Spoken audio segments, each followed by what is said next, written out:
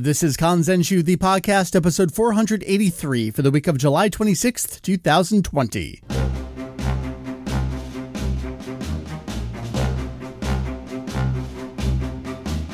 Hey there, welcome back to Kanzenshuu, the podcast, an extension of the all-encompassing Dragon Ball fan site. Kanzenshuu. Yes, we cover anything and everything Dragon Ball in hopes of enlightening a little bit of entertaining. Well, hello, sir. That's Heath. It is I. I have returned. From where? Well, I haven't really left my house, so I guess I haven't really returned. I returned to the airwaves, but that's good. In a physical manifestation, I have not left. Oh, that's Heath. I am Mike. You may see him, Hujio. You may see me, Fuchito EX. Back at you with the next podcast episode here. I've actually already recorded 3 entirely different segments. They're all recorded. They are all edited. They are all ready to go. So you're the one holding me up. Hey, I gave you options, and you're like, hey, let's do it on Monday. I was like, okay. It's fine. So it's all your fault that it's my fault. What are we doing this episode? Well, we're going to do one of those wiki editor check-ins where we talk with some of the folks who are working on our constantly in progress Kanzenshuu wiki about some of the things, not just some of the things they're working on, but some of the things they've learned, some of the things we've all collectively learned, new discoveries, that kind of stuff. And I think the 3 conversations here really run the gamut of talking about pure history, pure documentation, kind of even the history of documentation. Then we're going to get into legitimate new discoveries and unearthings through hacking away at things. And then we're also just going to talk fun, just like, the nuts and bolts of what goes into working on a page and some of the cool things you notice when you change your approach from simply watching to watching for documentation, which is certainly something you and I have talked about on the show in the past, but it's nice to kind of tune that to old material as opposed to new material. Yes. And to be fair, you say always in progress wiki. I would caveat that with this is the most in progress the wiki has ever been.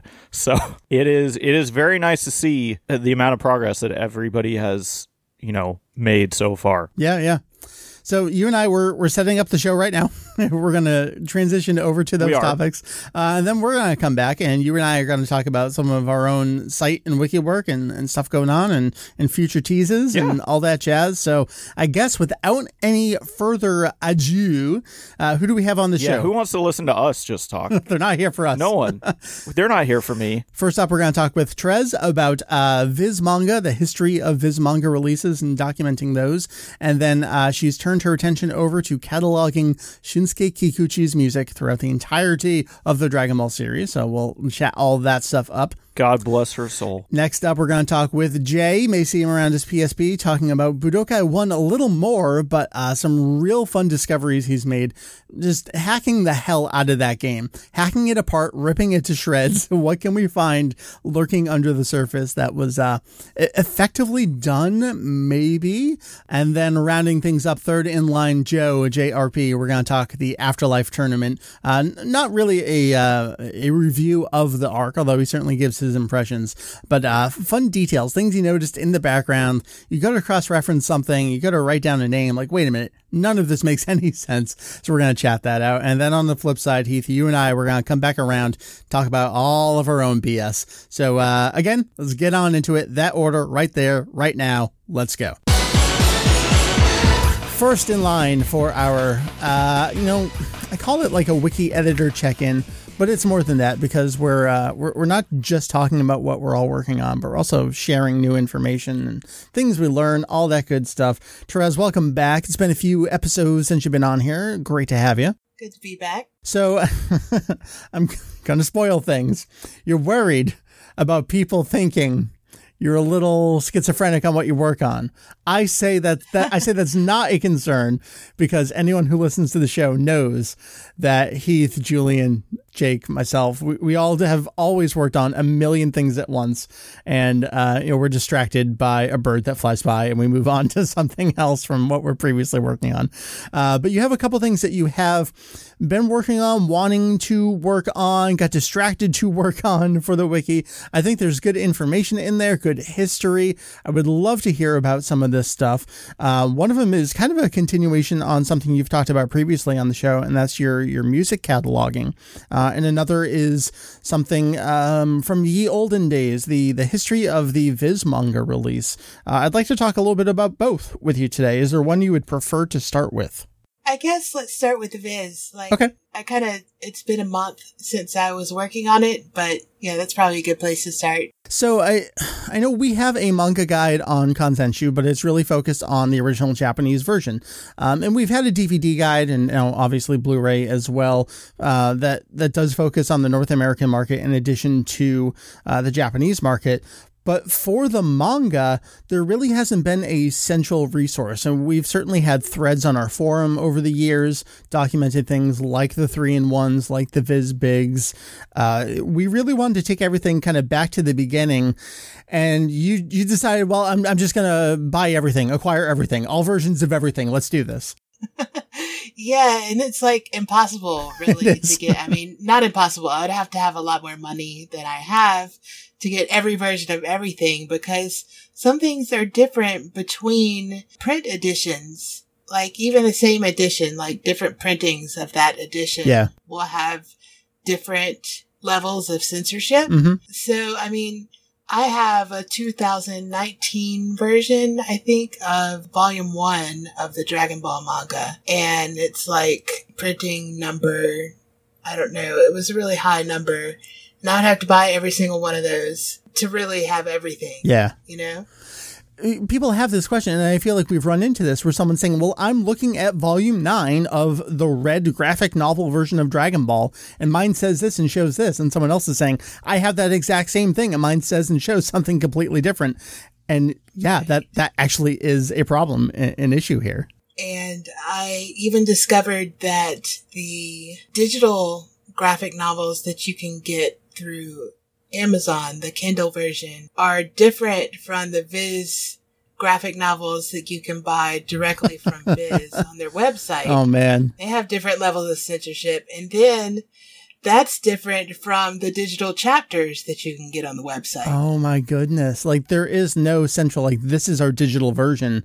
It's actually whatever someone pulled out of a hard drive that one day to provide to that one service. That's what went up. Right.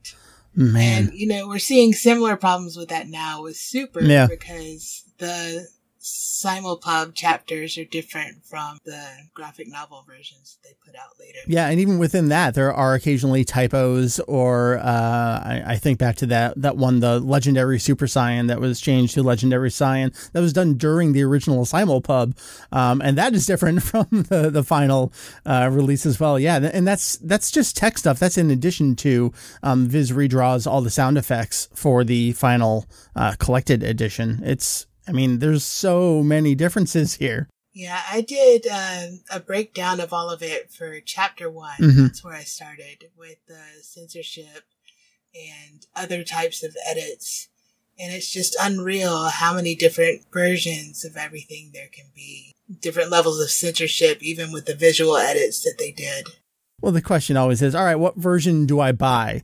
And I feel like we're discovering more and more, you can't even recommend a version because you don't know what they're going to get. Yeah, I think lately it's probably better just to tell people to get either the big Viz Bigs, and the advantage of those is the color pages and the nice paper. Right. That's what I normally tell people to get, because the censorship is just not as big a deal to me as the color pages. That's just me. Yeah. And the nice paper is good too. But, if they're really worried about censorship, then you tell them to get the 3-in-1 version. But neither of those are, representative of anything that was sold in Japan. Right.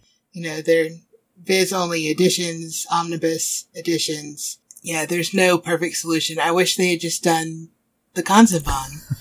Yep, that's what we all wanted. We all still hope for it. One day. One day, indeed.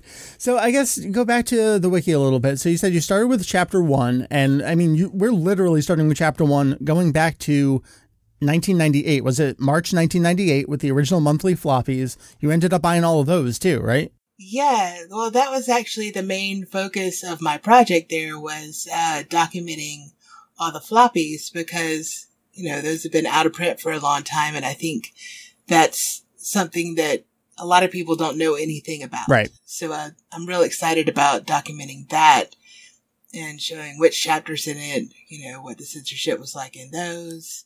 And the reader letters are also really interesting. The covers are nice. There's only, usually just 2, maybe 3 or more chapters in these floppies. So you get a different Toriyama illustration on each one. So those are really nice looking. So I know we have a page for, because I started it, the monthly floppies, and you really just took over from there and you built that out. And I feel like that's a real good base. We're probably going to have similar pages for like the graphic novel versions, the 3-in-1s, the Viz Bigs. But for right now, you've gone back and you're doing it back to the page for chapter 1 in the wiki, and you documented the different types of, whether it's the self-censorship or the text changes or those kinds of things. So is that, I mean, we always talk about, we want to set a baseline for what a page should be. And I feel like that's another part of that for a chapter page, probably. Yeah, and I'm always telling myself, well, now I'm going to go to the next chapter, and then I end up doing something else. Yeah. But yeah, I was making pages. The bulk of my work was making pages for the floppies, each individual issue. Right. Okay. And setting those up, and then, adding them to the table where you can see all of them in one run. I don't know if that is documented anywhere on the internet. I looked for it and I didn't find anything. So no, not a whole lot. I mean, we had that old manga reference guide that was just text in old HTML tables that Julian did on Daizenshuu EX, and I know you used it a little bit. I don't know how necessarily complete or even accurate some of it was. I mean, it's hard for us to go back and look at something that we did so many years ago and like, all right, what was the thought process? Why did we arrange it this way? I feel like I'm having that problem with a lot of stuff where it's like, well, this page that you were asking me about CDs the other day, and you're like, well, I don't see it listed on this page. Like, well, it's on the miscellaneous page because for this reason, and well, that made sense in 2002, but here in 2020, I don't even know how to categorize some of this stuff. Right. Yeah. It can be a little bit difficult on the site, especially if you don't know a whole lot about what you're looking for. Right. Yeah. Then you're not going to know where to find it. So that's one thing that the wiki is good for. You can just search, cross-reference everything with internal links. Yeah. It's all very straightforward. How to find stuff. So let's go over to music documentation. You've talked in the past about setting up the Sumitomo catalog, and every episode is going to have a breakdown of what music is played in that episode, catalog numbers where we know them, titles when we know them. Each piece is going to have its own page showing all the episodes it's used in. You have turned your attention back to the one and only Mr. Shunsuke Kikuchi, and the Kikuchi catalog has begun. That's right. And fortunately, Kinesu already did, the big bulk of the documentation work. And so basically what I'm doing is going through and making sure everything is correct, and applying the sequential catalog numbers that we were using for Sumitomo to Kikuchi. And I'm already up to like 80 unique tracks, and I'm like 8 episodes in, which I guess isn't surprising. Right. It's a lot. I started on that because we have a community rewatch coming up on our new subreddit, our Dragon Ball. Mm-hmm. And Joe said that he was inspired by that to try to follow along with it and do all of his work for the episode pages related to it while it's ongoing. So I decided that I would do that too, and that brought me to Kikuchi. Like you start up all these other projects that light a fire under your ass to go do something else, and I just love how one project begets another project here. So I've been wanting to do Kikuchi for a while. I started it a while back, probably about 6 months ago, I want to say. Mm-hmm. And I hit a snag, like I wasn't sure how to deal with things that might be stock music. Right. Obviously don't want to put those in the Kikuchi catalog because they're probably not him. So after I thought about it for a few months, I decided I was comfortable going forward with it, and I'm just going to separate the ones out into uncertain authorship category and keep that completely separate from the Kikuchi catalog. And I'm probably going to do something similar with Sumitomo because I've come across a few tracks in Super and other stuff that I'm not quite sure about with him. And what are those things? Are they things like something plays on a radio, or it's a little television ditty, just like something that's clearly not a real composition for the show? Exactly. For example, in episode 2, when Goku goes inside the capsule house for the first time and turns on the TV, there are 2 separate tracks that play, one on one channel, and then he changes the channel and there's another one. And those are probably not Kikuchi. Right. So I'm going to keep those out of the catalog. They're going to be on the music table, but they'll have like separate catalog numbers with a U instead of a K, just to make sure that we're clear that they're different things.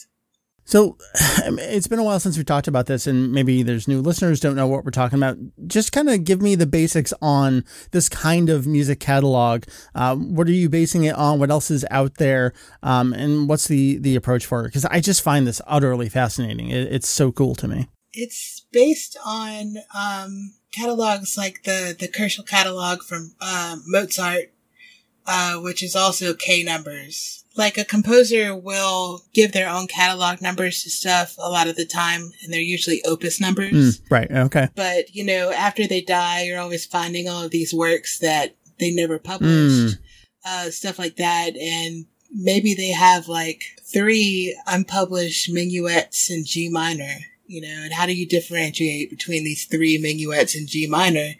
You have to give it a catalog number. And usually what they try to do is they go back to when the composer was born and start from there. In the first piece, they give it the number 1, and the next piece, they give it the number 2. And that can be really, really subjective. And with this, it's not. It's really easy because I'm just dealing with their Dragon Ball compositions. And, they very objectively premiered in a certain order in the show or in the movies. Mm-hmm. So all I have to do is number them by the order that they appeared. And if we get to the point where an OST is released and some tracks on it were not used in the show, I can just tack those onto the end of the catalog. And then I usually move on to a new prefix, kind of like the M numbers. Have shifting prefixes. You don't necessarily go from 200 to 299. You just go through the 200s until you get to the end, which might, I don't know what it is. Maybe it's like 244 or something. I don't know. And then you skip to 300. So I'm going to try to keep consistent with the M number prefixes so you can, keep the same idea about where those prefixes were used. Got it. But the numbers aren't going to be the same because mine is sequential. I mean, you're mentioning these M numbers. There actually is a catalog for Kikuchi. We just don't know all of them, right? That's right. Sometimes they tell us in the liner notes what their internal catalog numbers were. Mm-hmm. So we have a bunch of the official catalog numbers. I think for everything that was published, released on an album, we have catalog numbers for most of those. Right, and the music releases have always been a thorn in our side, where not all of the music from a movie will be released alongside the rest of the movie music, and then something will come out later that'll have more but less at the same time. We still don't get everything. I'm real curious. I knew this at one point in time. I feel like there's not any music released that was unused, but there's certainly plenty of unreleased music. And there's also probably stuff that was composed for a movie, but went unused in that movie itself that it was composed for, but did end up getting used in the TV series. So that's sure going to be fun. Yeah, well, there are tracks that end up on OST releases that were never used. I know for certain there are with Sumitomo, in the Super stuff, but I was reading through Kenisu's forum thread, the one that you linked for me last night, and I saw a mention of a couple of other ones that were never used. Man, I'm impressed and appreciative of all the stuff that folks have done. Kenny Sue Kenneth, I mean, this has just been one of his babies for many, many years. And I so appreciate his blessing for us to use this as the basis and incorporate it into the site. And I love all the stuff that you're doing. So just with all that in mind, one more time, what can people expect to see on a wiki page that will then link to what? Like, what's an episode page going to have? What's a catalog page going to have? Yeah, well, okay, for the music stuff, the pages that I have to deal with are, number one, the catalog itself, which has everything on it with a sequential numbering. And it'll show you which episode it debuted in, the tonality of the piece, and the releases that it's available on. And then there's the episode pages that break down scene by scene where each thing appears. And then there are release pages that show you all the track listing. We're going to try to get some liner notes translated, hopefully, maybe. And like the suites that are on the Kikuchi soundtrack releases. Yeah. Like each track would be a suite of 3 to 5 different distinct pieces. So I'm going to go down and break through those on the release pages. And then there are the individual track pages where I'll break down what we know about the track, do a little section on Kenny Sue and whatever he called it, because he gave his titles to everything. And compositional analysis, like we talked about before with Sumitomo. And then a table that'll have every scene in the series where that track was used. It's like, oh, we're just going to have all these things, and it sounds so easy. Yeah, it's a lot of work. It's really impressive, though. I mean, it's beautiful. It's informative. I just love it. This is the kind of stuff that people ask for, too, and they really want to know. We still see so often, despite the fact that Kenny Sue's site exists, and people are like, what song was played in this scene? And we're never going to be at a point. I mean, my pie in the sky is that sometime down the road, maybe not in our lifetimes, someone will just say, oh, here's the page on Kanzenshuu for it. I feel like we have a lot of that now, and eventually I would love to have even more of that, because I'm truly of the belief that if you want a piece of information, if you want an answer to a question, text is the best way to get that. It's something you can quickly glance through. Yeah, and come back to easy. Yeah. And search through. Yeah. I mean, Control F is the most important thing in the world. Yeah, I'm exactly the same. But, so many people these days are not. They just want to watch a YouTube video. Yeah, I don't get that. I'm rebelling against it. I really feel like this is the best way. I wouldn't say that I'm rebelling against it necessarily, but I definitely don't get it. But yeah, anyway, the one thing that I'm obsessing about that other people might not care about so much is the sequential catalog numbers. Because, people hate using numbers. They always want a title. Yeah, what's the name of this song? I'm like, well, it's right, M146. It's a title that, yeah, even if somebody just made up the title, they don't care. They want words to call it by. So yeah, I'm obsessing about the sequential catalog numbering, and hopefully there'll be like 2 or 3 people out there who will appreciate that, because they've, maybe worked with classical music like I have. Exactly. And they're used to it, and they want that kind of thing, that kind of objective classification. But yeah, I think most people aren't going to care about that, and that's the most stressful part, because if I screw something up, like if I assign something the wrong catalog number, if I missed a track or something like that, then it screws up everything up the chain, and I have to totally redo it. Well, I mean, that makes me wonder. So there's so much music in Dragon Ball, and obviously you've seen it before. You know them, you listen to the music. But what is that process like when you're on episode 8 and you're like, did I hear this piece before? Like, what are you doing? Are you going back and you just double click in MP3s just to double check things? Yeah. Well, I have recorded, my documentation from earlier episodes, so I can just look at that. And that helps. And then if I don't remember what it sounds like, then yeah, I've got, everything in files. I can just click and make sure it's the same thing. I can only barely wrap my head around this. This is why I'm in awe of it. I love it. Yeah, it's not that hard. Sometimes it gets a little bit tricky because there might be two distinct tracks that are really similar. Mm-hmm. Like, this is one of the errors that I caught on Kenny Sue's page, but apparently people have known about it for years, but he just never bothered to fix it on the page, which I understand because I have projects from years ago and other fandoms that I have also abandoned. So I understand how this stuff goes. But anyway, it's a Kikuchi track that plays when the Dragon Balls are out. Mm-hmm. Or at least there's a sound that's almost like a sound effect. But it's definitely Kikuchi because in a couple of distinct tracks it resolves into actual music. So we know it's his. Gotcha. But yeah, there's like 3 distinct ones, and Kenny Sue only cataloged 2 distinct ones. So where there were 2 tracks before, now there are 3. And one of them, like, he categorized, or he marked it down in episode 1 in the wrong place. And that place where he marked it down in episode 1 in the wrong place was a sound effect. But every other time after that where he marked it, it was the actual Kikuchi sound. So, yeah.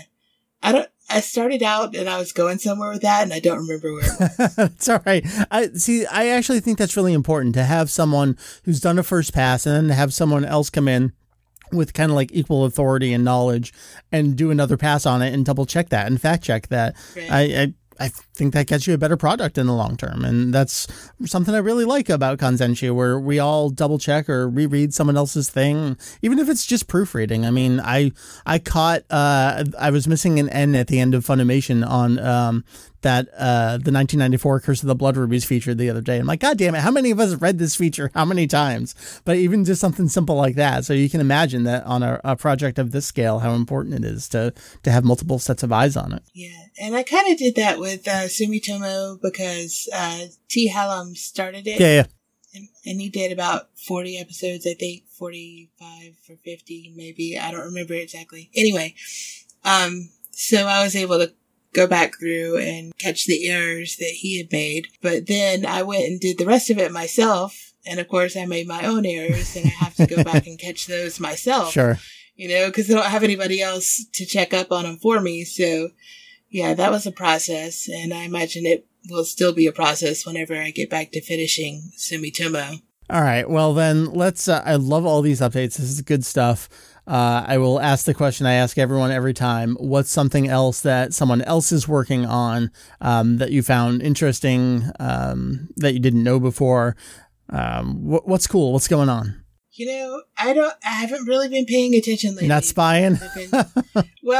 I've been distracted by Reddit stuff. Sure. And I get it. I took like a month off, and I think when I take time off, then everybody else quits too.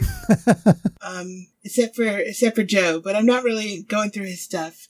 I actually went through his page for Mystical Adventure. Yeah. Because I wanted to add, at least as far as I've gotten, which is episode 8, all of the Kikuchi tracks that are arrangements or references to Mystical Adventure. Mm-hmm. So he had just started that, and he made a section for the lyrics, and he's going to do another one for the animation and the references in that. So I added a bit to his lyric section, and then added my little table with the Kikuchi references. Nice. So the Mystical Adventure page. That's a good one. Trez, thank you very much for all this stuff. You want to give one more plug for the R Dragon Ball? It's a separate subreddit that some of you folks have set up. Well, that was what I was distracted by for a month. We just opened a new subreddit for discussions only. And the reason why we did that is because people have been complaining for years. People, in quotes. People. Some unnamed people. Yeah, on RDBZ about all the pictures. I'm not talking about you. You should be. No, because you have said before, and maybe you were being sarcastic, but I took you totally seriously. You were like, I love it when somebody posts a picture of something they bought that's Dragon Ball. That just makes me so happy. Well, maybe you were being sarcastic. Well, I mean, it depends on the phase of the moon that day, I feel. I guess. So anyway, people have been complaining about all the image posts on RDBZ for years because they get upvoted more than anything else. We have 300,000 subscribers on RDBZ, and they just upvote pictures that they like, that they think are pretty or whatever, you know, and it kind of drowns out any possibility of discussion about lore and nerdy stuff that we like. So we acquired our Dragon Ball a couple of years ago, and we just been kind of sitting on it. It's been a redirect to RDBZ all that time. And we didn't really know if there was any point in opening it as a separate subreddit. But finally, we just decided that was the best solution to the problem of people who wanted a discussion subreddit. So that's what it is. All right. I got to say, I am not one for hanging out in communities other than my own, but I have always been extremely impressed by the stuff that y'all do on the subreddit. I mean, it's always clean. I don't know what I don't know, which is who knows. I mean, you all know what it is that doesn't get there, what is removed, but it feels very clean and organized and not draconian in any kind of sense either. It just feels natural and well maintained, and I just appreciate that. So I occasionally hang out and post there too. So yes, you do. Be on the lookout, I guess. All right, very cool, Trez. Thank you much for all that stuff and the extra plugs. And I guess let's all get back to work. Or I don't know. Let's take a nap and then we'll go back to work. Yeah, I think I need a nap. All right. Thank you much. See you later. I am happy to welcome back to the show one of our highly esteemed wiki editors, Jay. You may see him around as PSP. Welcome back, man. Thank you. I'm glad to be back for the second time. So you have been plugging away at video game stuff kind of nonstop. I love everything you're working on. You kind of like move between projects. You're working on console stuff. You're working on some of the long lost mobile gaming that I definitely want to talk about in the future. But let's take it back to console stuff, because your documentation of and discoveries in and tinkering with the original Dragon Ball Z Budokai, the PS2 and GameCube release of that game, has really been fascinating to me, because you've made things work that shouldn't work and otherwise were never expected to be in the game. I know last time you were on the show, we talked about some of the hidden characters in the background, and that's really neat and that's interesting. But this is kind of like gameplay and development related. Give me the background on the two characters that you made playable that are not playable.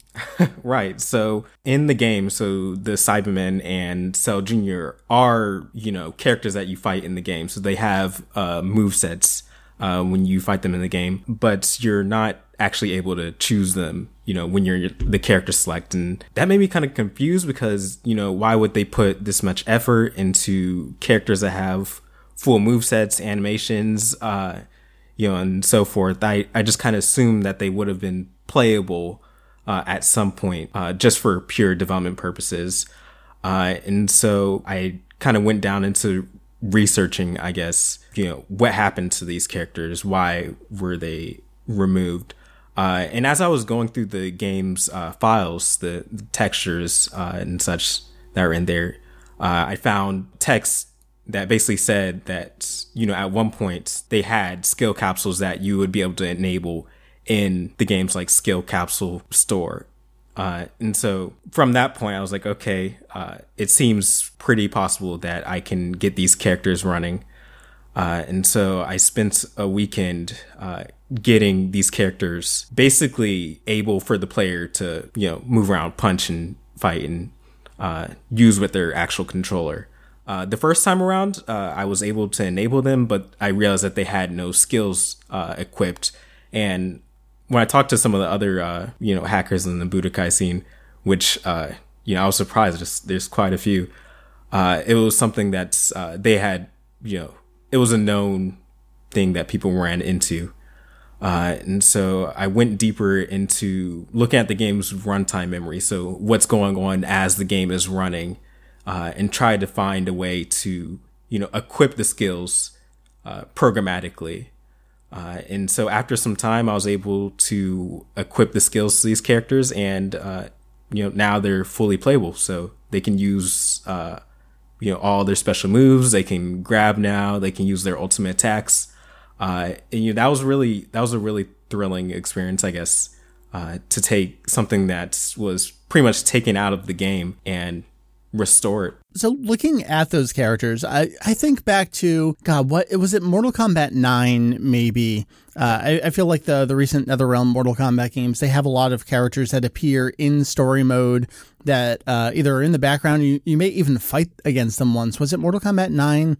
No, it couldn't have been 9. Because Baraka's in that, or Mortal Kombat 10, where maybe you fight against Baraka, but he's not actually a playable character. And there's a lot of stuff like, well, he wasn't truly balanced to be in the roster along the other characters.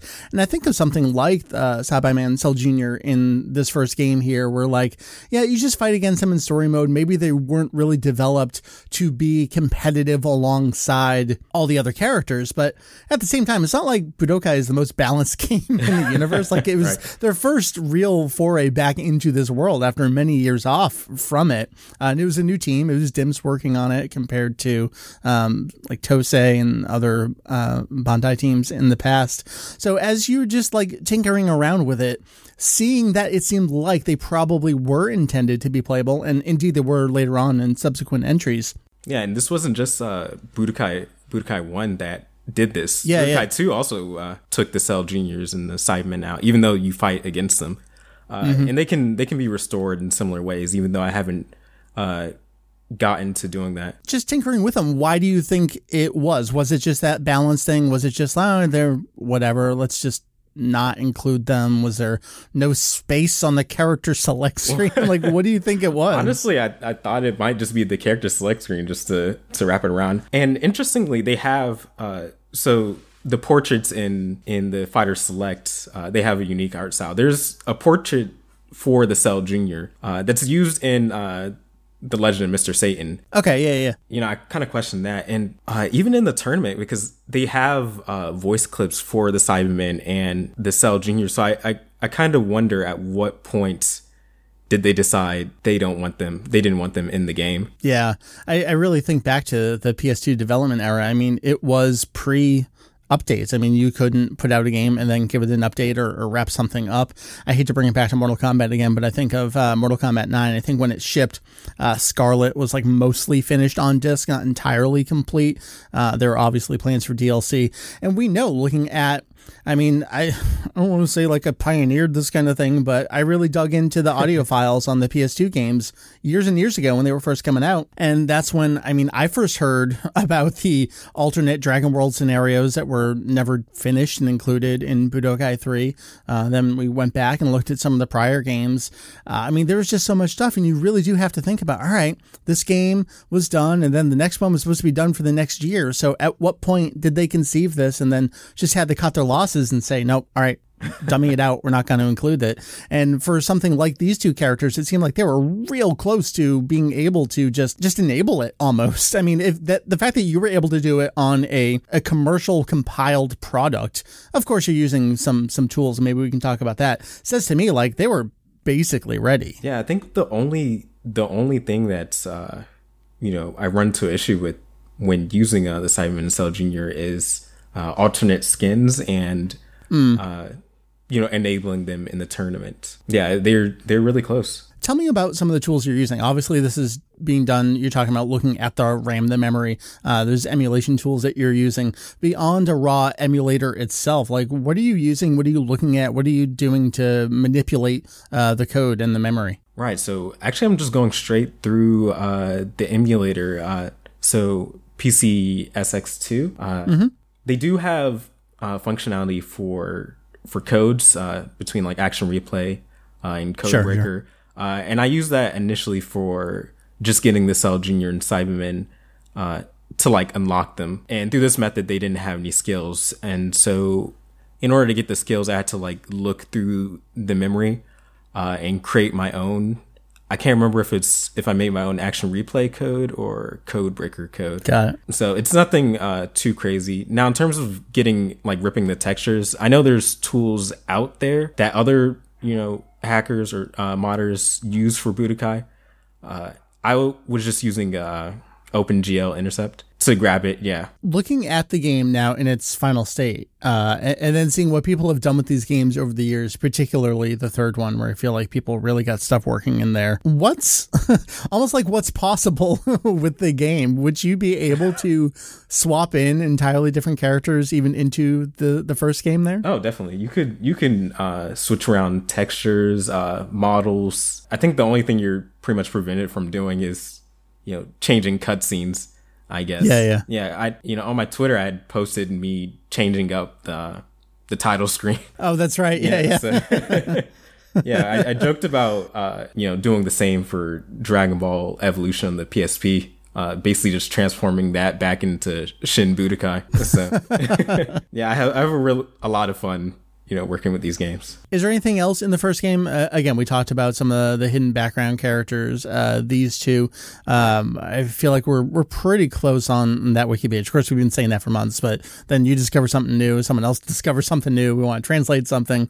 It's a never-ending process. Is there anything else from Budokai 1 that you just found fascinating or didn't know as you were tinkering with it? Well, first there's that unused fighter select screen, which seems to be from like early in development. I think you pointed out that instead of like the capsule system, there was like it said deck at the bottom. So yeah, it seemed like at first they were going for a deck system and then replace it with capsules just to, keep with the Dragon Ball theme. And that's funny because apparently they got that far in toying with that idea that they made an entire graphic for it. Obviously, nothing beyond that you can see, but it was left over. Oh, speaking of leftover, there's is it title card things? Yeah.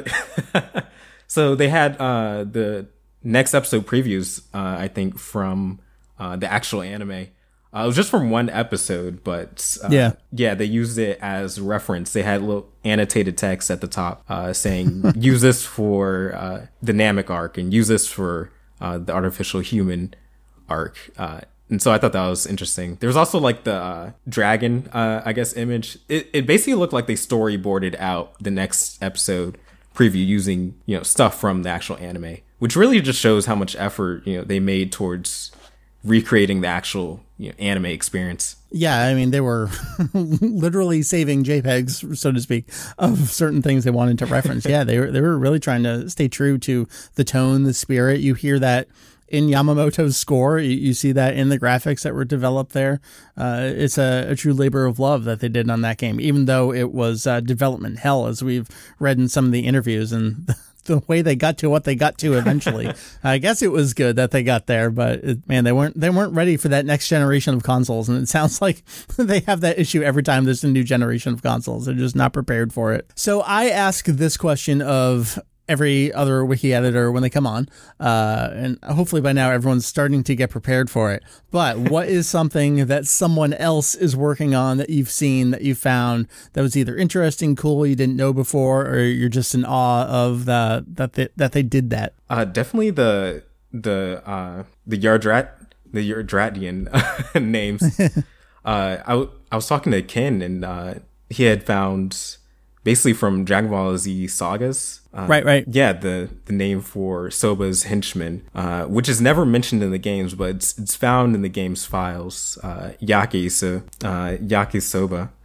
I guess. So I found that interesting, and I helped pull out, portrait. Oh, that's right. Yeah. Yeah, of Yaki for him, for the page. And so, yeah, I'm really interested in that. I know there's work being done in Dragon Ball Online and getting information on the Yardrats. So that's really interesting stuff. Also, just Ken's technique guide in general that he's working on. Yeah, I always felt like Soba was Baby's first name pun, and then the fact that it's actually Yakisoba kind of drives that home even more. Like, they just chose the first food item they could think of to try and make a Japanese name pun. It's a little embarrassing, but it is what it is. But again, I think that's a great example of some teamwork going on where, I had a base page of Soba and Ken's working on the Yardratians, and it's like, why the hell does this page exist? Oh, okay. And then works on it some more. And then, we dig around and find that, oh, okay, there's something in the files, and you're able to help pull out textures and portraits and text and all that jazz. That just makes me smile every time I see something like that happen. Yeah, it's a really fun environment, just look into Dragon Ball. Cool. Well, thank you for everything that you have done and continue to do. We'll have you back on again. Like I said, we'll talk about some maybe mobile game stuff in the future. Twitter, where do you want to send people? Basically go to my Twitter. It's Golden PSP. The handle is PSPIQ3. There I post pretty much what I'm currently looking at in terms of games or just anything. So, yeah, give me a look. Good deal. All right. We will chat with you again soon. Thank you much. All right. See you soon.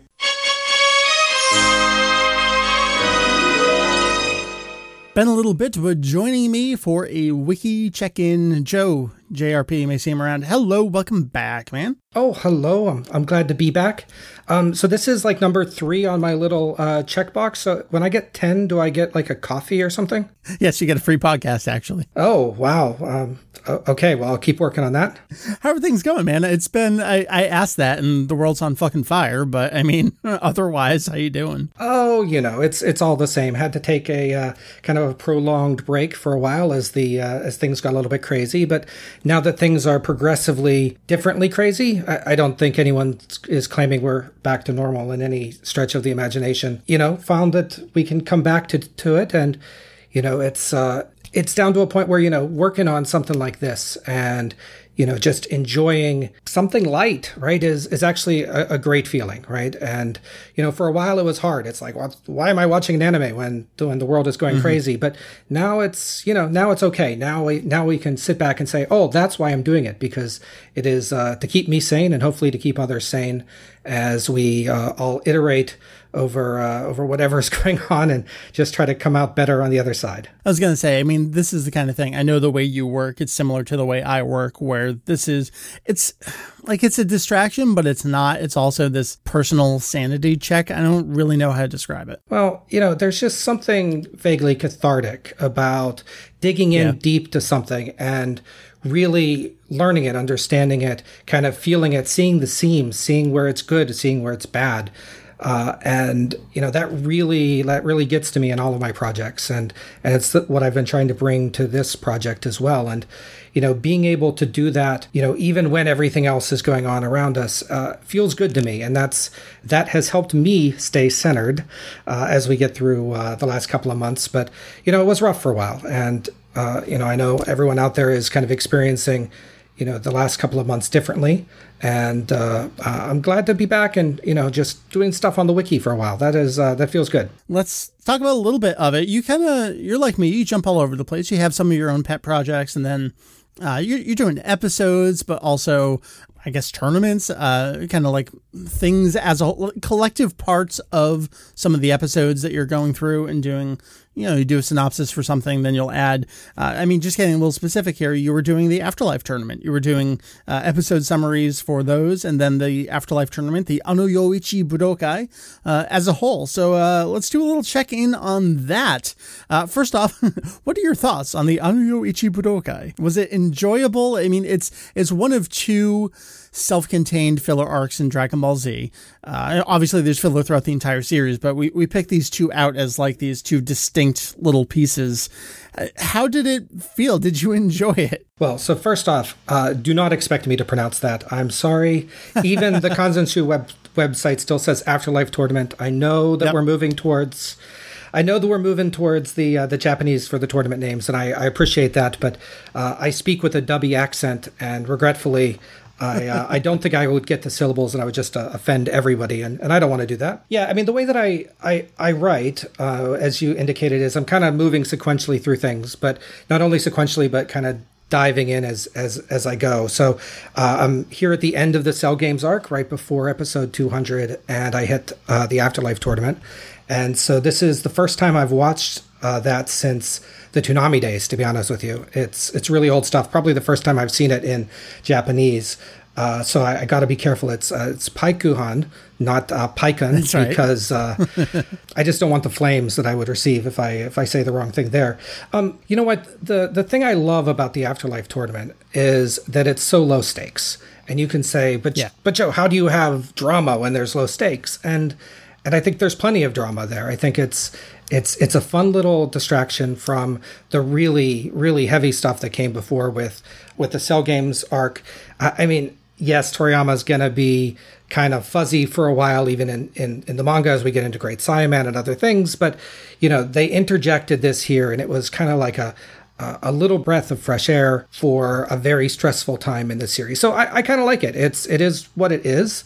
It's not high art, but we're sitting here talking about a shonen anime together, and none of it is particularly high art, but it is enjoyable for what it is, which is a kind of a deeply flawed but fun little tournament. Apparently, if you want to learn more about story thoughts and opinions on the Afterlife tournament, I'm looking back in the archives here. Podcast episode 233, September 2010, is I guess in the middle of doing the manga review of Awesomeness. We took a break at that point to review the Afterlife tournament. Who was it? It was myself, Mary, and Jeff actually did that. So if you want to dive back almost 10 years ago, well, there you go.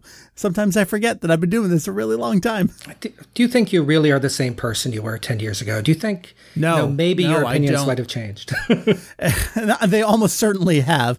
I like to... All right, so one of the earlier podcast episodes we did was actually about gender roles in Dragon Ball, and I'm really proud of the fact that we kind of led early on with doing something like that. I'm also really, really petrified to go back and listen to what we might have said so many eons ago on the podcast. But all right, anyway, ignoring that. So go back and listen to that episode for thoughts on the story as a whole there. Joe, what do you want to take me through in terms of your documentation? I'm looking at the page for the Afterlife tournament that you've been working on. There are cool little notes on character names. And is that character? Who knows? Because they changed colors. What do you want to take me through here? Well, I mean, there's so much. So the first thing to say is that this arc is kind of fundamentally flawed. I mean, we can say that it wasn't it isn't something that was intended perhaps to be taken seriously, perhaps not digested and chopped up into little bits into a wiki. So as you really start digging in, you kind of realize, wait, this doesn't track. And they said this, but then the rules are different. And it all seems a little bit scattershot once you start kind of digging through. I think, the best place to start with that, right, is really the beginning. And so just for context, right, so this tournament happened over 4 episodes. Yeah, 196 through 199, 96, 97, 98. That's 4, right? So it happened over 4 episodes. But I don't know, the continuity people, I don't know who the continuity people are. Like they weren't really working that day, right? Because you end up having cases where, for example, in episode 196, they sort of run through the first round, and several of the characters that were in that first round, right, are shown to have won, but they didn't advance to the second round. What happened to them? They just don't appear again. It's like, what happened? What did something happen off screen where Daikaio is he seems pretty random with his reading of the rule book later. Maybe he looked at them and said, "Oh, you're out. You accidentally stepped on an earthworm. You've lost." But of course they don't say that, right? And the reality is that they probably weren't intending for us to look that deeply. Perhaps they hadn't come up with the characters of Tolby and Tabika and Frog and Raiko and those characters that would subsequently appear and fight in the next round. The other weird thing about the beginning of this tournament is that they put up a kind of a presentation of here's all the fighters, right? And you're expecting this massive tournament. The diagram that they put up there has 136 contestants. I don't know. But you see that several of the teams are talking to large audiences, right? The rah-rah speech a coach gives just before a big match. And there's, 15, 20 contestants all fighting there, all standing there, being talked up and being told, fight for your side of the galaxy or whatever it is that they do. And then suddenly they move to the announcer and it's like, yep, there's 16 contestants and none of those that appeared there in the background are actually in it. Why did you bother, right? So, was there a preliminary round that they just didn't talk about? Was it written out? Was it edited out? I mean, we can't speculate because all we have is the text in front of us, but it's a little seam that sort of shows through that maybe they had intended to do something and then did something else, or or who knows? We can only speculate. But part of our job is really to document this stuff and to say, like, this is how it seems to have played out, and this is how it happened in each of those episodes. Right? It's not for us to draw on the lines that they missed. It is for us to document where those lines are and what happened. So I find that kind of fun and fascinating. The thing is, a lot of those characters, even some of the ones that won in those matches that were somehow magically excised from existence, right? They appear as background characters in various audience reactions and things that'll happen over the subsequent episodes. So it's not like they've completely forgot about them. You know, maybe there's some junior animator over there that's like, oh man, my character got axed. I'm just going to draw them in the background as many times as I can to, maybe they'll be the next to pull. I don't know, but no, but you're totally right. Like, someone had to design all of these characters, and even if they show up in a color swap an episode later, it's still that design. There's some work that went into it. It may also be the case that I'd have to go back and look at who the studios were in the individual episodes, but maybe the different studios just literally got, here's the character sheets, do whatever you want with them, and no one knew what they were going to animate, on a scene-to-scene basis. Yeah, I think that's possible, and I think you bring up one of, we'll say, one of the things that I bring to the wiki, or one of the things that I don't bring to the wiki, right? When we talk about what, Therese brings around music, or what Ken does around the dating stuff, or what everyone that speaks Japanese that isn't me does, right? They're all really bringing something, and so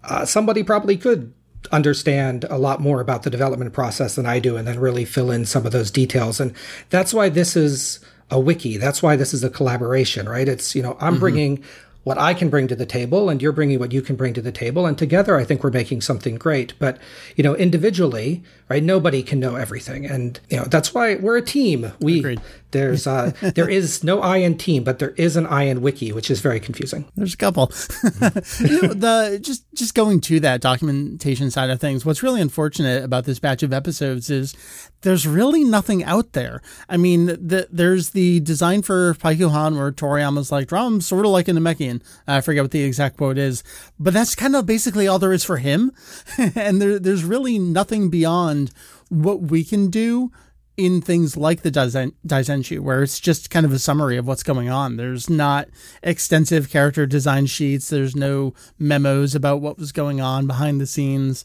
So for an arc like this, we really are left to our own devices with just doing a synopsis and looking at things that we can analyze, like the animation studios, and try to piece together those puzzle pieces, so to speak. But without, just like you were saying, it's not our job to then make any assumptions on how that all got put together. We can just say, well, here's all the pieces we got. Now, this is something that, we talk about on the Wiki channel a lot. And it's, I think, the thing that I think we try to do that differentiates ourselves from certain other Dragon Ball projects that are out there in the world, which is, we're not making up fanon, right? Very, very rarely. And if we do, you are there to shoot us, right? So, we're trying to explain what's there. Sometimes we have to draw some lines that may or may not have been there, or may not be as clear as they otherwise would be. But at the end of the day, we are not trying to build fanon. I am not trying to look at, the Afterlife tournament in Boo's Fury or something to figure out retrospectively what they might have meant, right? That's not really where we are in this wiki project. And I think it's going to be what differentiates the product that we deliver versus some of the other projects that are out there. At least I hope it does. And because I'm very proud of the work that we're doing. And it's just not necessarily what people might expect if they are used to other sort of Dragon Ball products out there on the web that don't say Kanzenshuu in the name. All right, so take me through more details, more notes that you've had beyond some of the contestants, the rules maybe seemingly changing from story beat to story beat. What else was fun and interesting here? Well, I am going to go back 1 second just because there's one character beat that I really just want to get out there because he's my personal pool at the moment. And okay. So there is this character, which is this is the green-haired fighter, yellow shirt. We have talked about him before. He doesn't have a name. His name might be Kidomo because we can see in one of the tournament leaderboards, right? We can see that there's a name there. We can't see the name of his opponent. And we don't know whether that's his name or the name of his opponent. In English, his opponent is called Gorilla, but that's a Funimationism, not in the original Japanese. So his opponent has a name in the English dub, but not in the original.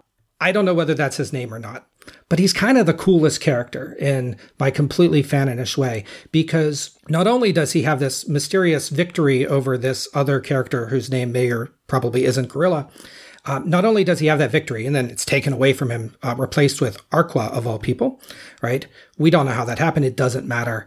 But he's then shown to hang out with the North Kaio team and also train with the East Kaio team. Now, you could say, but Joe, I think that they just couldn't keep track of which Kaio he was supposed to be working for. That's probably true. That's probably the truth of it. For me, I just can't help but imagine this random background character that doesn't have a name, just, socially fraternizes with everyone. He is just a great fighter that wants to hang out with the North Kaio team, hang out with the East Kaio team. Who knows? Maybe he's not even on the East Kaio team. Maybe he just wants to train with them because he's that kind of swell guy. And alas, we shall never know the name of this character. He is long since forgotten, but I just find it cool. And I, went through and tracked every time he appeared in the background and tried to find a through line. And guess what? There's no through line. There's no hints. It's just, he just shows up, and I find it fun. I like the idea that all the Kai are like, is he with us? Did we bring him? I think we brought him. No, he's yours? Wait, no. He just kind of keeps wandering around. Maybe he doesn't even know where he's from. Yeah, that's awesome. Possibly true. I mean, the thing about the rest of the tournament, right, is that once you get into the second round, all of these battles are so fast. You barely get a moment to understand like what their techniques are. A lot of them are one note, right? The Toby versus Tabaka fight where you have Tabaka running around the ring, right? And just becomes too exhausted before the fight and immediately gives up. I mean, that's a cute little moment, but it's not what you tune in to Dragon Ball for. Most likely. But although I think they were pretty consistent by saying that the East Kaio team, they're the fast ones. And maybe that's the only, maybe the South Kaio team is they're the peace-loving ones, right? So that's Caterpie and, I'm going to tickle you until you give up, right? That's a pretty good thing, I guess. But who knows, right? Who knows how much thought was actually put into some of these things. The thing that I do like about as we get through this tournament is that there is a little bit more strategy. And that happens a little bit in filler. We didn't talk about it. We don't need to talk about it. But, Plan to Eradicate the Saiyans, which was right about this time. We actually have one strategic battle. We won't say more than one, right? Most of it's crap. But a lot of these battles are fought with strategy. And too often, I think, we have battles in the series that, come down to, keep him busy while I do a Genki Dama or something. And Here we have a great case in the Afterlife tournament as we get all the way to the end. And it's Goku versus Paikuan, of course. And Goku's having his butt handed to him by techniques over and over again. But Paikuan makes a critical error, which is that he uses the same technique 3 times, right? Had he have just pulled out a different technique, Goku would clearly have lost. But, Goku recognizes the attack and is able to, on the 3rd attempt, right, see the weakness and exploit it, and then the match is over. And like that is just one of those great moments in the series where you come back to this idea that Goku really is a genius fighter, right? He's not just hitting you the hardest, he's hitting you the smartest, at least in my particular worldview. And that's kind of shown here, right? That doesn't happen enough in the series, right? I think it's great whenever it does appear, and kind of showing them doing something that isn't just hitting you harder is always entertaining to me. The other thing I really like that kind of just sells Goku on this arc, because of course there's no stakes here, right? It's not like, oh, you lose this and North Galaxy is going to be wiped out, right? Like you don't need artificial stakes to make a tournament interesting, right? I'm not casting shade. Probably am, but you don't need artificial stakes to make it interesting. A tournament by its nature can be interesting, and Toriyama showed that multiple times over the course of the series. But afterwards, you had a sequence here with Arqua, right? Who was just being chewed out by East Kaio after his loss. And Goku just comes over and, just tells him what a great job he did. And like immediately you have this beautiful big smile up on his opponent's face because he's recognized in that way, in a way that his coach is not recognizing him. So really just a couple beautiful Goku moments in this arc that, maybe throughout the rest of it, but it's Goku being Goku in a really nice way. And I liked it. So just while you were talking, I was looking at some of the credits for these episodes because some of the things you're describing, they feel really genuine to Toriyama and to Goku in particular. Just that moment, again, where he comes up and congratulates and praises his opponent. I'm like, all right, who wrote this? And it was Aya Matsui. Matsui wrote an enormous amount of material, in particular going into GT. Matsui just really understands these characters. Matsui also worked on we call them the original illustrated stories. The third one there, that is the actual, not long form, but it's not just illustrations, it's mostly text. The Trunks story, worked on that. I feel like Matsui really understands the characters. And now this is one of those, all right, you can work on the synopsis side of things and really have that eye for detail in the episodes. And we have, I don't want to say AJ's literally editing the wiki, but he definitely answers all of our questions anytime we want something. So I'm calling AJ a wiki editor right now, really giving us some of the background and the documentation, in addition to all the credits work that obviously Heath has done over the years. So we can really kind of, again, take these puzzle pieces and really put together, all right, here's how this came together. And as you're describing it, and as I'm looking at the credits, I'm kind of realizing, oh yeah, like this was a good group of folks that put together these episodes, even if they didn't necessarily, down in the animation studio have the best direction. Well, I think it's telling that after this arc was over and after they got through to the end of 199 and, they flip over to 200, right? It's a new series. Well, it's the same series, right, but it's a new arc, right? 200, when you see Gohan flying off towards Satan City for the first time, the last episode, what do they call it? The episode recap, right at the beginning of episode 200, completely ignores the entire Afterlife tournament. Like not even Toei thought that it was important enough to bring up in the following episode. So, maybe there is something to the idea that this isn't so important even to them. But I really did enjoy going through it. I think it's a great little moment in the series, and maybe not the most consequential, but it shows, a couple of good characters, a couple of good fights, a Piccolo clone that, okay, well, what can we say about that? But it is a fun little time, and I'm sorry that it doesn't seem to get all that much love in the guidebooks or perhaps anywhere else. So, Joe, that was kind of a little tour through the Afterlife tournament. Obviously, there's a lot more to the page for the tournament itself on the wiki and then the individual episode pages. How about just anything else that you've been working on, plugging away at? I know we've mentioned your references page. Everyone loves that one. Anything else you have a good time doing? Oh, I have a good time doing everything, to be honest with you. It's for me, I just hit it, and right now I'm trapped in character page hell because there are a lot of characters in this darn arc, and I am committed to getting at least basic character pages done for all of them before I move on to the Boo arc. That is my goal. So as I see them, I add new references, as I add new uses of capsules, because there's a whole bunch of uses of capsules in the anime that I'm still cataloging and things. Actually, if you don't mind, I'm going to tell, just for a moment, I'm going to step back again, but I need to tell a Mike story, and that's you. Oh, geez. Okay. There's a Mike story? I didn't know there was a Mike story. I wasn't prepared. Well, yeah, it happens. So, okay. So a couple of weeks ago, I was working before the Afterlife tournament, right? I was working on Plan to Eradicate the Science. So we had talked about this, and yes. It's fun. It has its own ickiness, right? It's whatever. Talk about it some other day. But while we were digging through, right, really understanding. Okay, so when this was on the Dragon Box, it was given out as like a single chapter with 2 episodes in it.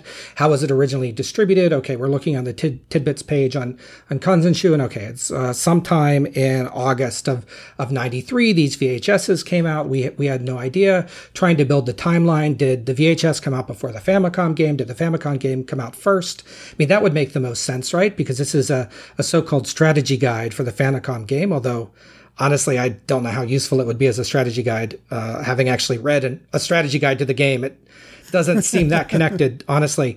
But here we were trying to track down this. Kanzenshuu, the website, didn't know the answers to some of these questions.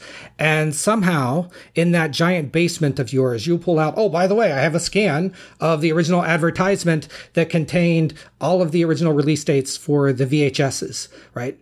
So you didn't have it, but you had it. And I think that's a story of my life. I just think it's just so impressive, the resources that we can bring to bear, that you can dig through some random filing cabinet and find, oh, here's the original advertisement for a VHS that nobody cares about. And I was pretty impressed. So I wanted to share this Mike story.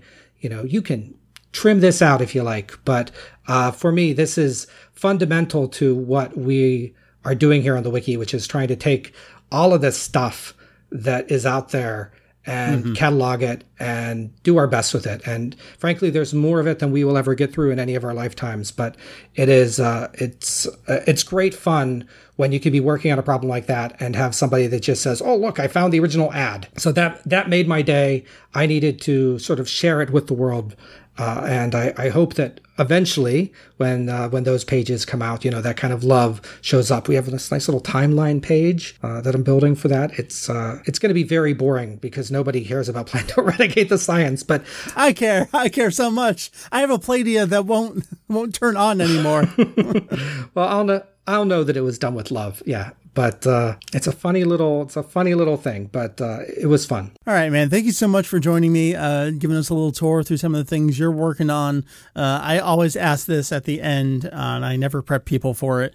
But what's something that someone else has been working on that you found either cute, amusing, fun, informative? Oh, you know, that is such a difficult question, because I go through here and I look at the recent changes page every day, and I'm like constantly rooting through and seeing, okay, what are my friends and peers doing? So to call out like a single thing is really, really tough. But I will say that so much is not just the stuff that appears on the wiki, but it's, you know, the answers in the various Discord channels and other places where it's like, oh, I need this translated.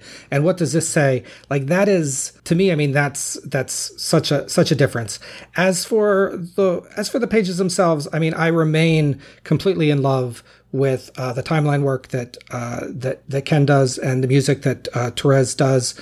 I am gonna so piss off Ken because I'm working on this thing where I'm trying to track the Dr. Slump, the corollaries from the Dr. Slump dates to the Dragon Ball dates, which are pretty consistent up through kind of the end of Z, but then you get Dr. Slump Returns, but only for a little while. Then you get the later Dr. Slump anime, and both of which have crossovers with Dragon Ball. And guess what? Those dates don't line up. And one of these days, I'm just going to drop on him this whole Dr. Slump date thing. But no, he does some really good work. Like, there's just so much detail work. I came to him and I said, hey, I think you had something wrong. And he looked at me and said, no, actually the subtitles, the Simmons subtitles actually translated that date wrong. My guide is correct. And I'm like, oh, curses foiled again. So, there's so much fun stuff. And I just love that level of detail, especially as you look at those pages and you realize that we care more about that level of detail than some others. Like, just seeing the crying that happens as people try to work out the Broly timeline versus the Dragon Ball Minus timeline versus, it's some really great stuff. And Ken is doing a great job of documenting that. Those are all great answers. All right. I don't know what this podcast episode looks like. I'm going to try to get some more folks in here. So maybe someone that you just mentioned will be appearing either before or after you. So props to them. Joe, thank you again so much. Thank you for, joining me on the podcast, working on stuff. I mean, you're just a pleasure, man. Well, I'm glad to be here. Glad to be invited. Please invite me again. And I got 6 more. No, 7 more until I can, chop up that card and get my free whatever it was that I'm going to get. So talk to you again soon. All right. Thanks, man. All right. Adios.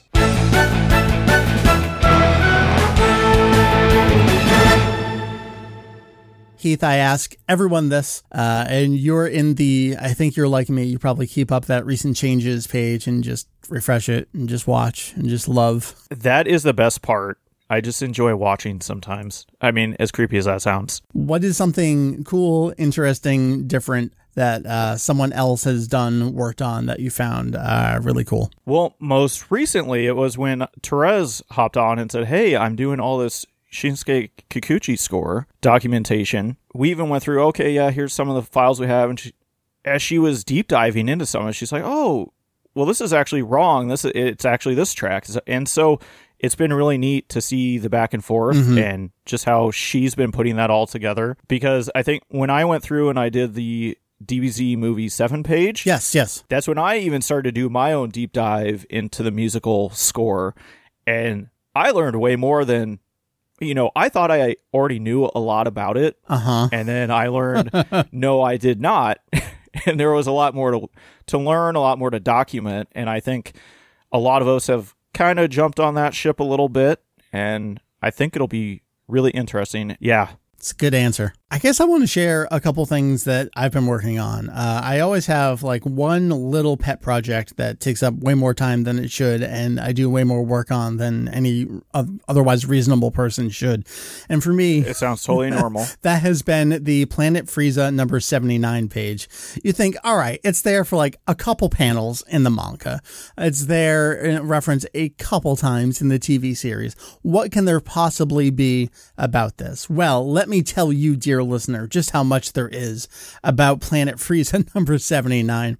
I'm going through the Daizenshu and the Chozenshu, pulling out, are there any character profiles? Then you realize that the Cardass cards had entirely different names for some of the characters, so you want to put all those in, and you're like, okay, it says they're playing that game there when right before Vegeta first arrives. And that's documented in the Daizenshu. But then Helmet 2 is referenced in a different place, and it's not actually referenced under Planet Frieza number 79, but the screenshot they show from its first appearance is that. So, you want to throw that on there.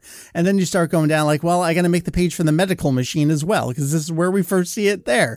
And then I'm like, well, I should go through video games. So like, when is Planet Frieza number 79 shown in video games? Like, okay, well, I guess I'm starting on the Famicom and working my way forward through like what covers the Frieza arc, what is in there. So going all the way from the Violent God Frieza, Dragon Ball Z2 on the Famicom. All right. What else is there? Does it just go straight to Budokai 1? No, actually, it's Idainaru Son Goku Densetsu on the PC Engine. It's shown there. I want to make sure I get a screenshot of that. I'm like, oh yeah, I think there's a what if in is it Buku Togeki Supersonic Warriors 1? That's good. Oh right, it's there in Fusions as well. It's like melded in with things. And then the real doozy. I'm looking through YouTube videos trying to find, like, is it referenced anywhere else? And I'm not taking screenshots from the YouTube videos because we're doing all of our own original, capturing and all that kind of stuff. And I realized Planet Frieza number 79 is shown in Harukanaru Goku Densetsu on the Nintendo DS, a game that I bought twice and played for about an hour in each language. I did not get far enough. I have to give incredible props to Wiki assistant, let's say, Roll, who put 4 hours into that game just to get to that part, to get me a proper native res screenshot of Planet Frieza number 79. Just be a little thing in a table on a wiki page. I am incredibly appreciative of that. So, you scroll through and it's so good. It's like we got the Daizenshu, we got Dragon Ball SD, tries to help me figure out where that was. All the video games, like who cares? I care. I'm sure somebody at some point will care. But the lengths and the above and beyond attitude is just so refreshing. I guess my other shout out would be to Sodhi. Oh, yeah.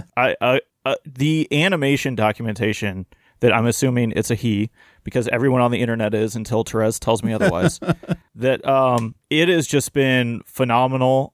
I know he's been going through referencing a lot of what we have, but he's been going even beyond that and finding a lot of photos of the animators, background histories that we haven't even gone into yet on the main website, and going over to Sakuga Borough and just deep diving into clips that we can throw in there and have as references of in-between animation, key animation from these animators, then going into positions and roles and any biographical information we can find. And it's just, it's been a dream come true. So props to him for doing all that. I've enjoyed watching that as well. So just one of the most recent pages. It's a name that you will know, Naohiro Shintani. So you go to the Shintani page, and we're going to have the biography and all that stuff and, everything that he's done on Dragon Ball. But then the other things that Soti here is going to great lengths to do is saying, all right, what else has this person worked on? Toriko, yes. One Piece, Film Z, Pretty Cure, just a list of the episodes and the other works that someone has worked on. So you can see just what their career extends to. Obviously, we're not going to cover their animation in One Piece with any real depth or anything like that. But the fact that we can note that, I think that gives a greater understanding and appreciation to just who these people actually are, beyond Dragon Ball. That's really important. Yeah. And especially nowadays, it's a lot easier to track animators because they actually credit everyone. Right. Back in Dragon Ball and Dragon Ball Z, there are so many uncredited animators that would be featured. And the only way you would know is you would recognize their style. Something would tip you off. Oh, yeah, that's a Sheeta shot right there. And he wasn't credited at all. So nowadays it is nice. You can at least go back to One Piece, Toriko, and say, oh, yeah, this person's right there. Second key animator for something. And I enjoy it from the perspective also of you can see kind of their career path as they go from, they started as a second key animator over here or an in-between animator. And by the time they got to work on Dragon Ball Super, now they're an animation supervisor or an assistant animation supervisor, something of a more significant role. So you can kind of see the progression, especially through Toei Animation. So it's that background, which is kind of nice of, hey, where did this guy even come from? Because he's damn good, and I want to go see some of his other work. Yep. Love it. I'm just scrolling through, recent changes and even my own page. I'm like, oh, right. I totally forgot I worked on some of this stuff. Like the reason I even went to Planet Frieza number 79 is because I was working on planets. I was going through the Dragon Ball Super manga and pulling out planet names in there and figuring out name puns that were kind of obfuscated in Viz's release of the manga, where they either went with just like a direct romanization or missed, one of the three in a collective of puns. Really wanted to get that all noted. That was always the rabbit hole I would find myself in. Yeah. When I was doing more wiki work, is you'd start on a page and you want to list something. You're like, that page doesn't exist yet. Well, I'll kind of get started on that so it's at least there. And next thing you know, it's like 2 weeks later and you're like, what was the original page I was working 2 weeks on? later, I've played every Dragon Ball game to get a screenshot of Planet Frieza number 79. Yep. That's totally what it was. It was like, why am I doing this? Yeah, it's a perpetual problem that we typically would run into, even before the wiki, when we were doing just regular site work. That's why so many projects would sit in limbo forever, because I would literally forget that I started that page. There have been times that I have found a page on the main website, like, I do not remember making this page. And it wasn't me. I know it was and you. Then you look back at the history, and it was like 5 years ago I started. I was like, holy shit. Well, so yeah, those are always the nice finds. But back to the wiki, yes, you started on all the planets pages. Well, you like the main page for it. And that's how you end up doing your deep dive. And then it's like, well, I want to find planets from, I was thinking of things like Gia, where they would mention one planet. It was Planet Kaino. I'm like, I'm going to mention that, do the page for that, and, do all the puns and everything. Well, then I end up doing the entire page for Gia itself. And then I end up doing the entire page for Kajika itself. Like, well, why not? Oh, all right. So somebody's got to do it. That's some of the stuff that I've been doing on the wiki, and we've noticed other people working on. I want to talk about stuff on the website proper. Some of the things that we've posted recently, just cool little things here and there, new content, new translations, those kinds of things. This was just something I decided to do on Twitter because I noticed it was the anniversary of Ultraman, and Ultraman is baked into the DNA of Toriyama. So it certainly wasn't every example. And in fact, I went back to the crappy manga laboratory and I found it's just Ultraman himself just on the page. Like, it's not even a reference. It's just Toriyama draws Ultraman. So I got to throw that into the mix in that thread as well, I think. But it's just a Twitter thread going through a few examples, tracing it back from in Dr. Slump into was it Dragon Boy, then into Dragon Ball, a few examples there as well, whether it's just the pose or the schwatch, something like that, or the fish head. Just cool little references. So I plop that up on the homepage of the site. And then, of course, we are doing Toyotaro's monthly Toyotaro Drew It. Julian translates that every month when they come out. We typically have that up. Sometimes it feels like within minutes of it going up. The last one they put up was pretty late in Japan, so it was a couple hours later by the time we got to it. But it's typically day and date that we put them up. The most recent one was Raditz. I think Ken pointed this out, that this is probably one of the best that Toyotaro has drew lately. There's just something about it. And Ken thought maybe it was because he had an actual manga panel to reference from Toriyama. I say that I think Toyotaro's is better than Toriyama's original there. I don't know. Raditz feels kind of squat there in the original version there from chapter 201. I don't know. Good job, Toyo. It's hard to say because when Toriyama made the transition after the time skip, after chapter 194 into 195, you can really start to see, and he talks about it in interviews, his artistic style change. Yeah, it's adapting to a more, and it seems like what Toyotaro has done is hit more of the later Z type of style, because even Goku in those early, what you would consider Dragon Ball Z chapters, he's very squatty and almost kind of pudgy, like round looking, and he gets much more angular as things go on. So I don't know if that's kind of a trickery kind of playing on your mind. Sure, yeah. Oh, that looks way more like later Dragon Ball Z. And then when you compare it to early Dragon Ball Z, they're totally different. It's one of the things, like when you think about old video games and the way you think about them is actually what the remasters look like. And then you go back to the original. It's like, whoa, wait a minute. I kind of feel like Toyotaro did a modern Toriyama remaster of Raditz here as opposed to the original. But anyway, I mean, he just had a couple of quick comments about Raditz there. But I guess you could say the big Toyotaro thing for the month was, this is unfortunately one of those things where people plop up the image, don't give any context for it whatsoever. This was not Toyotaro's regular entry for Toyotaro Drew It this month. And he's not making up a story about, I mean, he gave a little, this is what I envisioned it could be as he drew it, but it's an image of Bardock and Goku. This image is being turned into prizes for a crane game in Japan later this year in Japan. But alongside it, they gave a real brief interview. Cypher, Ian, was actually the one who translated this. So many thanks and appreciation to him for that. You can just go read the whole thing. They're on the site. I don't know if there's a whole lot to say about it other than that certainly is Toyotaro. It just, going for those references and overthinking, like, well, I took this Bardock, but I put it in this way for this reason with this item for that reason. Like, Yep, I see where you're going, man. I can say it is certainly not my favorite. And I will leave it at that.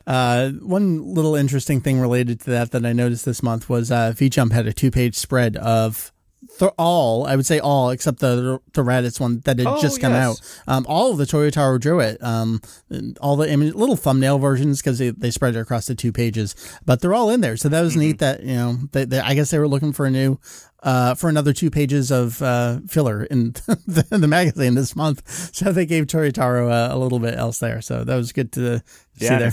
We tweeted that out, I believe. Yep. I took a little photo. A little overhead photo of the magazine as it came out, doing a budget Mike style, but there you go. I mean, we already have all the content. I saved the master versions and pings and I crop them to. They're just going to save up until the very, whenever this is all done, and let's release a 50-page book. You know what? Or however That's far not too we bad. are. I don't know that their earlier ones that they have. I mean, maybe Toyotaro has the master versions of them, but Well, and the first ones he did were on paper with marker. mm-hmm. I mean, clearly. Yeah, you can and then see the page I think texture. he got like 5 to 7 in somewhere in there, and he started to go digital. Like, he's like, oh, we're going to actually make this a thing. This is the thing now. And that was also around the time that the Dragon Ball official site started using slightly higher quality images for things. Thank the As Lord. opposed to the 200 pixel GIF files. Even their JPEGs, though, were so pixelated. They're really bad. It's like 20% quality. That's about it. For content things right now, it's kind of slow-ish in the world of Dragon Ball. I think I saw today that they just announced the next Heroes promo anime episode is going to be coming out. Is it later this week? It hadn't had a date up until this point, so things are really on the back burner there. We have volume 13 of the Dragon Ball Super manga hitting in Japan next week. I haven't seen Toyotaro say anything about any bonus materials, like a bonus chapter, an interview, or anything. Volumes 10 and 12 had the 2-page bonus chapters. 10 had the Cranberry chapter, and 12 had the Frieza chapter. I say chapter, just 2 pages. So I'm guessing that volume 13 is going to just be the 4 chapters beginning to end, and that's it.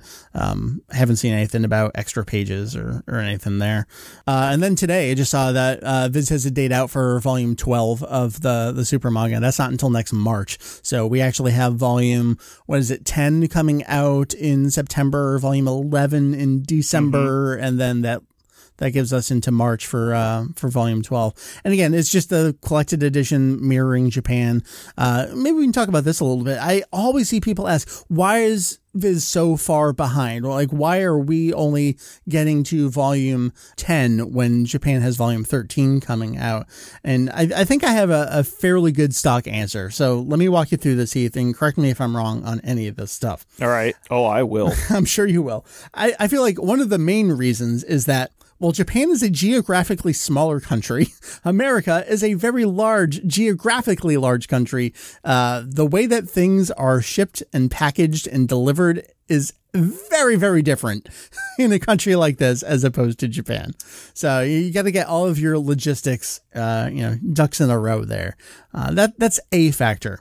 Another factor, I don't know if people realize this. It's one of those things that as you're reading, your mind just kind of like slides past it. Viz redraws all of these sound effects on the page into English in their English translation.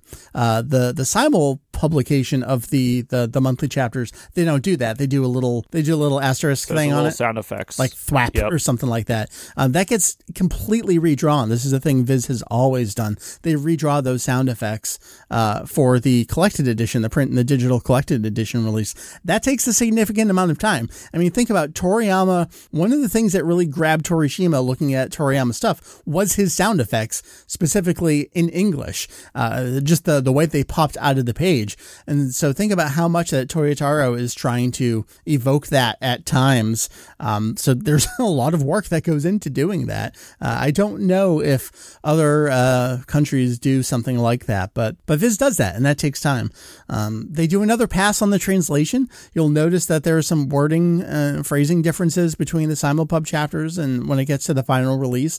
Some of that is, well, they didn't know what they didn't know at the time of, like, when chapter 1 came out versus when chapter 60 came out. So they can make some adjustments in there as need be.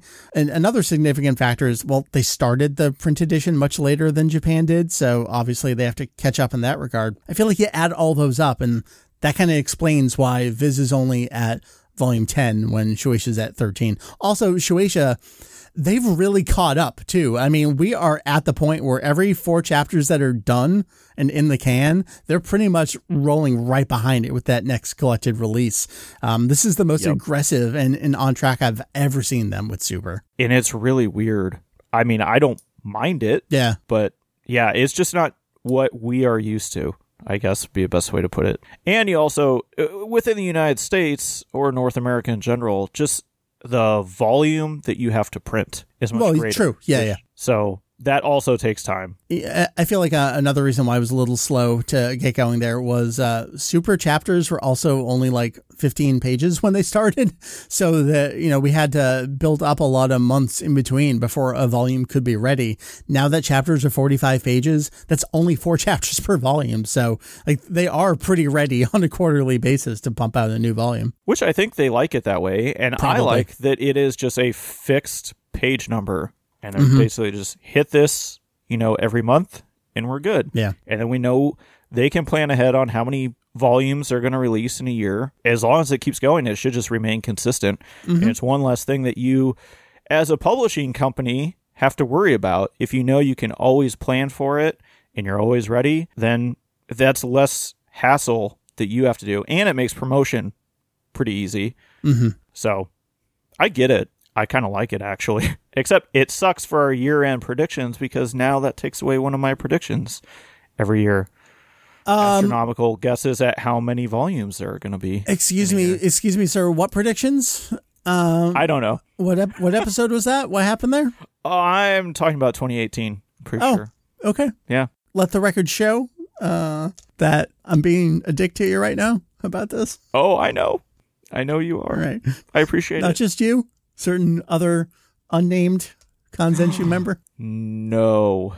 Right. Anyway, Heath, I want to talk to you about website and wiki stuff. Again, we've talked last time you were on, like you I don't want to say you're backseat operating the wiki, but you are. Anytime someone needs a tech thing or any kind of fix, or did Mike break something entirely, you're certainly always there to do that. But you have turned your attention over to the website proper for a lot of stuff lately in particular.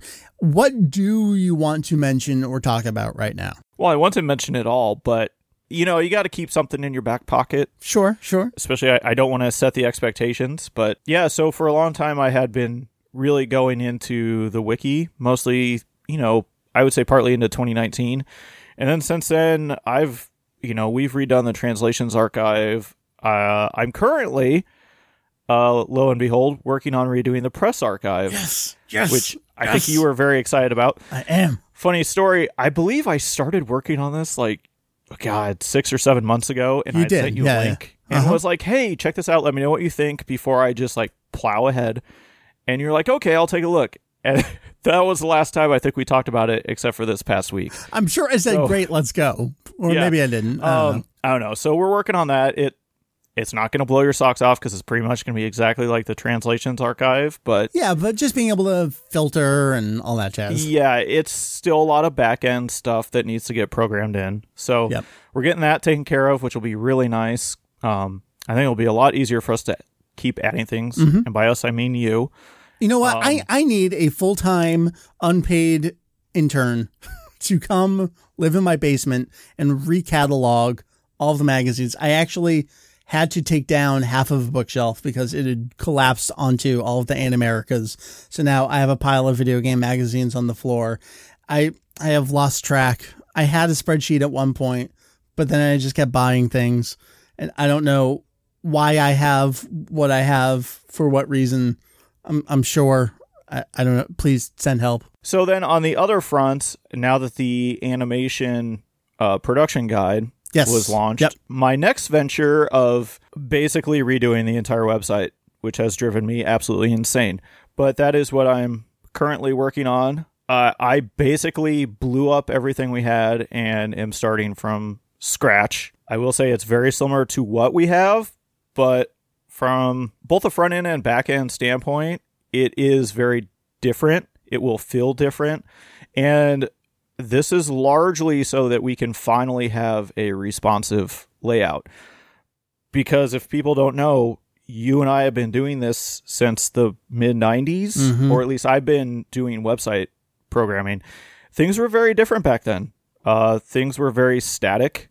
Things were very fixed width. And that's what you had. We had computers with maximum resolutions of 800 by 600. And so a lot of our content that we have that's from the late 90s, early 2000s is or has been done in a way to accommodate a certain width screen, and there's only been so much we can do with that, and a lot of our functionality has always been very limited. Well, the best way to do that is to go back and just gut everything and start all over, and that's kind of what I've been doing. So, and I've been sending you updates every once in a while of, what do you think of this? And you're like, start over. It's crap.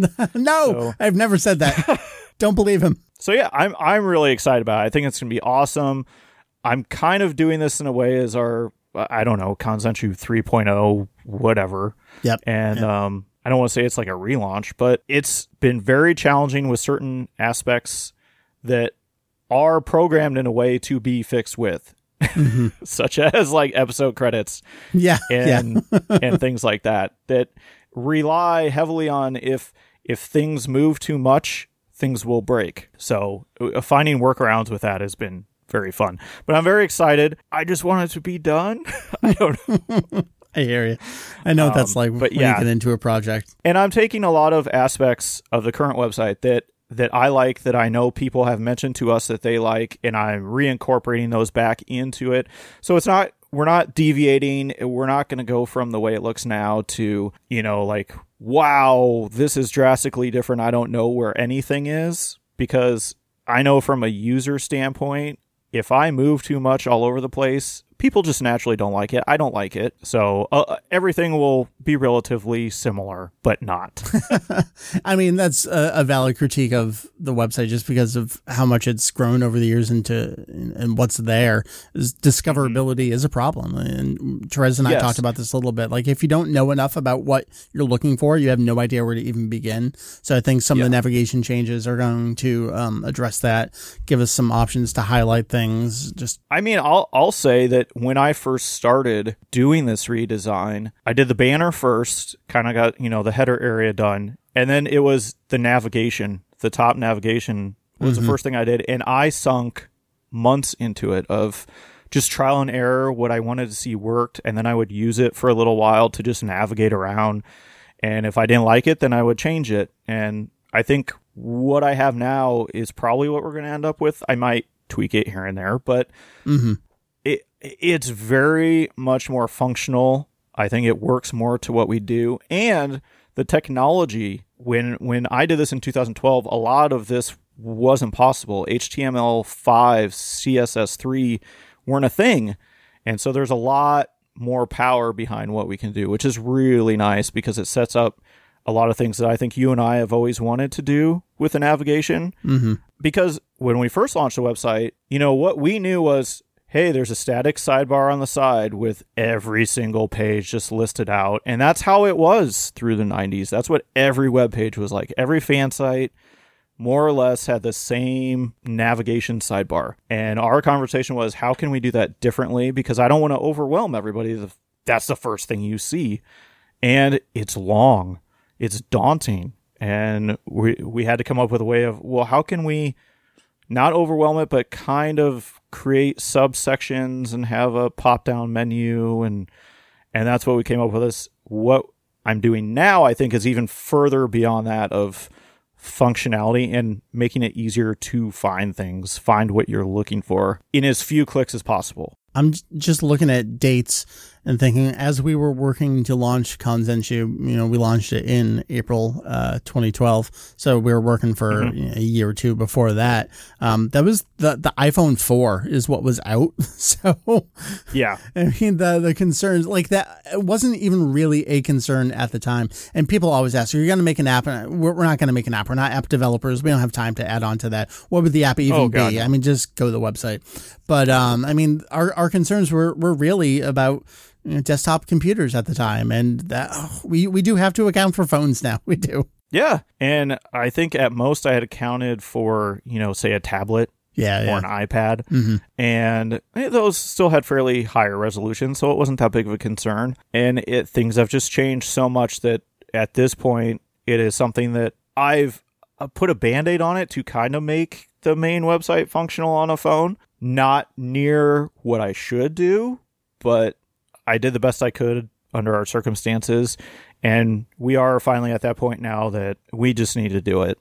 And it needs to work. It needs to be functional. And Julian has been helping me with fonts and readability. And that has been awesome. I will say I picked out all the fonts, and he's like, yes, let's do this. So we're having a mixture of sans serif. We're having serif, pulling in different Japanese, Korean fonts, things like that hopefully we can cover the gamut with everything, so everything looks nice. I don't know how many people realize how many fonts we currently import. We're going up a little bit, but I think it makes the functionality that much better. They're all Google fonts anyway, so we don't host anything, which is nice. And then I guess my biggest thing is I'd love to give a shout out to my buddy Randy, who I've been working with, and I think we have a final design now that we're going with. I have it. Mike, you have not seen it. I have not. I've heard the wonders of it. Yes. I wanted to do a whole new banner. The logo will stay the same, but we've had the same thing forever. We've swapped out Toriyama artwork on the side, but we've had the Shenlong in the background, and you and I have always discussed, let's have something that's uniquely us, but is still Dragon Ball. And so I talked to my buddy Randy, and he commissions artwork all the time, and I said, let's pitch some ideas, and he threw me a couple sketches, which were fantastic, different poses, and this is what we came up with, and I absolutely love it. So I hope everybody else does, but it's something to look forward to at least. It's a nice refresh, I will say. So Kanzenshuu Kai coming 2020. Yeah, there you go. So I'm excited. I've been hesitant to post anything about it, even on Twitter. So maybe coming up soon, I can start throwing some random things up that probably won't show you a whole lot. All right. Maybe leave you wanting a little more. I don't know. That's the way to do it. Always leave them wanting more. Yeah, that's right. So, and then I think when we launch that, we'll have things that we've talked about before, some other exciting announcements that will go along with that. Yes, please. Our plan is to try to group a lot of things together. I would like to. Once, and that makes sense. I just want to know, I talk about this with regard to myself, but with regard to everyone, all the things you just heard, you just do because you love it. Kanzenshuu is not a job for anyone. There is no income. We have no money. This is just the oldest of old school DIY fan sites still here in 2020. The amount of time that you sink into just making things work and guaranteeing that things work, and when I break them, that you fix them is. Mm-hmm. I just want to say how much I appreciate that, and no one needs to do anything like that. And the fact that you're still here, it says a lot to me, and I think it says a lot to everyone else. Well, thank you. I appreciate that, and I hope it shows, because I think we do really enjoy what we do. Otherwise, you and I wouldn't still be here. Hopefully, we're here for a lot longer. At least I'm planning on it. Me too. I don't know. Have you stepped outside lately? Try not to. Unfortunately, I don't get much farther past my driveway than I have to. That all being said, www.kanzenshuu.com. It is Kanzenshuu. It is not Kazenshu. It is not Kanzenshu. It is not Kaizenshuu. It is Kanzenshu. Just think of it, those three kanji, Kanzenshu. And you got it. So that has been Heath. My name is Mike. Thank you to all the folks that joined us. Therese, Jay, Joe, talking at you earlier. I know this is a doozy of a podcast. I actually like that. I think that's perfect and what we need right now. I know even for myself, because I don't have a commute right now, because I'm working from home, my podcast listening has been down significantly. So I actually don't know. I never look at stats. I have not looked at stats in probably 10 years. I don't know if anyone's listening to the show right now. I hope they are. and if you are, thank you. Thank you so much. We're always going to be here, always coming back at you. That's the site. Those are the people. That is it. We'll see you next time. Bye.